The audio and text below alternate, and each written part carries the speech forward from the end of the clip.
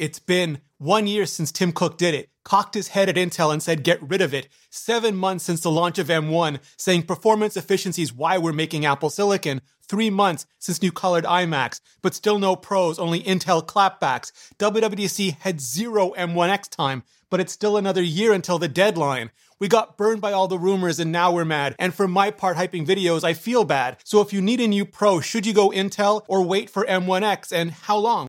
Well, you know me, I'm here for you. Sponsored by CuriosityStream and Nebula. Now, if that intro didn't make you just block me forever, hit that subscribe button and bell, and let's do this. M1 let Apple take the existing MacBook Air chassis and rip out the fan, let the Mac Mini run on Macs basically forever, and make an iMac almost as thin as an iPad. But those are all ultra-low power implementations of Apple Silicon, the ones that put the efficiency in performance efficiency. 1 year later though, and we still don't have any ultra-high power implementations, any that put performance first. Also with bigger displays, more ports, and higher memory and storage configs. So if you want any of that, for now, you still have to buy an Intel Mac. Or keep waiting, probably until this fall at the earliest, next summer at the latest. Now, you all know that my advice is always wait as long as you possibly can to buy. Then buy the best you can and enjoy the hell out of it. Have zero regrets, because there will always be something new and next. Always. But if you really do need to upgrade,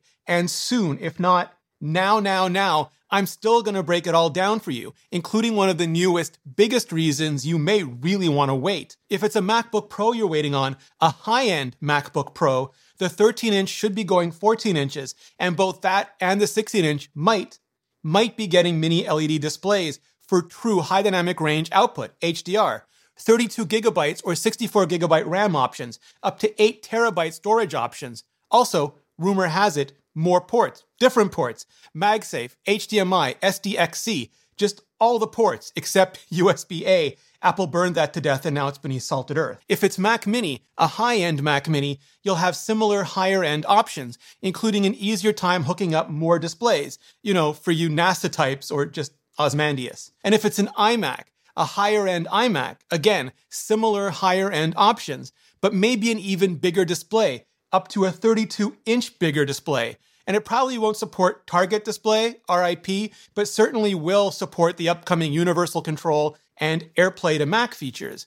If it's a Mac Pro, the only Mac Pro, then hopefully everything the current Intel Mac Pro has to offer, but in smaller, more massively multi-core M-series packaging. Now, if your Pro workflow is still Intel bound, if the software plugins you're using still haven't been moved over to Apple Silicon, like the Canon XF AVC codec I'm using for these very videos, especially any in-house or in-studio custom code for your DIY Mandalorian volume sets, or whatever it is you're doing to be you, then you may actually want an Intel Mac that'll last as long as possible, so you can transition to an M3 or M4 generation Mac when and if all of you and your software are good and ready to go. Especially a Mac Pro, which up until now, I was guessing would see at least one more update to the latest Xeon and Big Navi chipsets, but so far, just so no joy. Though since it's likely going to be the absolute last Mac to go Apple Silicon,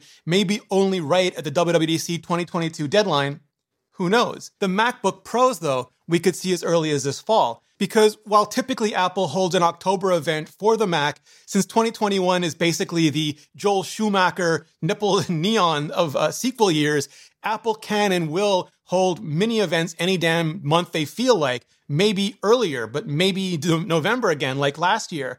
With the Mac Mini Pro and iMac Pro just scattered somewhere then or in between, which also means they'll ship with macOS 12 Monterey and with features that aren't coming to Intel Macs, never mind not soon, but not ever. Those are the features that depend on the M1's A14 generation silicon, including the 16-core neural engine and image signal processor, the first of which simply doesn't exist on the T2's A10 generation silicon, and the second of which is just 4 generations less capable at this point. And that's features like Live Text, which does real-time, all-the-time image-to-character translation through machine learning models being run on the A&E without any hit to CPU or GPU performance. Also, portrait mode on FaceTime, on-device dictation, even stuff that's currently just still too stuttery on Intel, like the big Google Earth-style globe animation. And that the ability to bring new iOS features to the Mac day and date, something Apple has been terabad, like teraflops of bad in the past,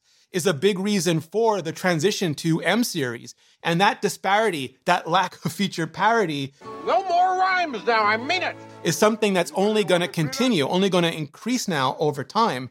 And it's absolutely something you should factor into your buying decisions going forward all the time. Now, I know what I'm personally going to do, but that's a real tangent for this video, so I'll save it for the Nebula cut, where I don't have to worry about YouTube's view durations or retentions or views per viewer or any of that stuff. It's where I post all of my videos ad-free, sponsor-free, and many of them with extended bonus content, sometimes twice or 3 times as much content, like event reactions, interviews, explainers, and more.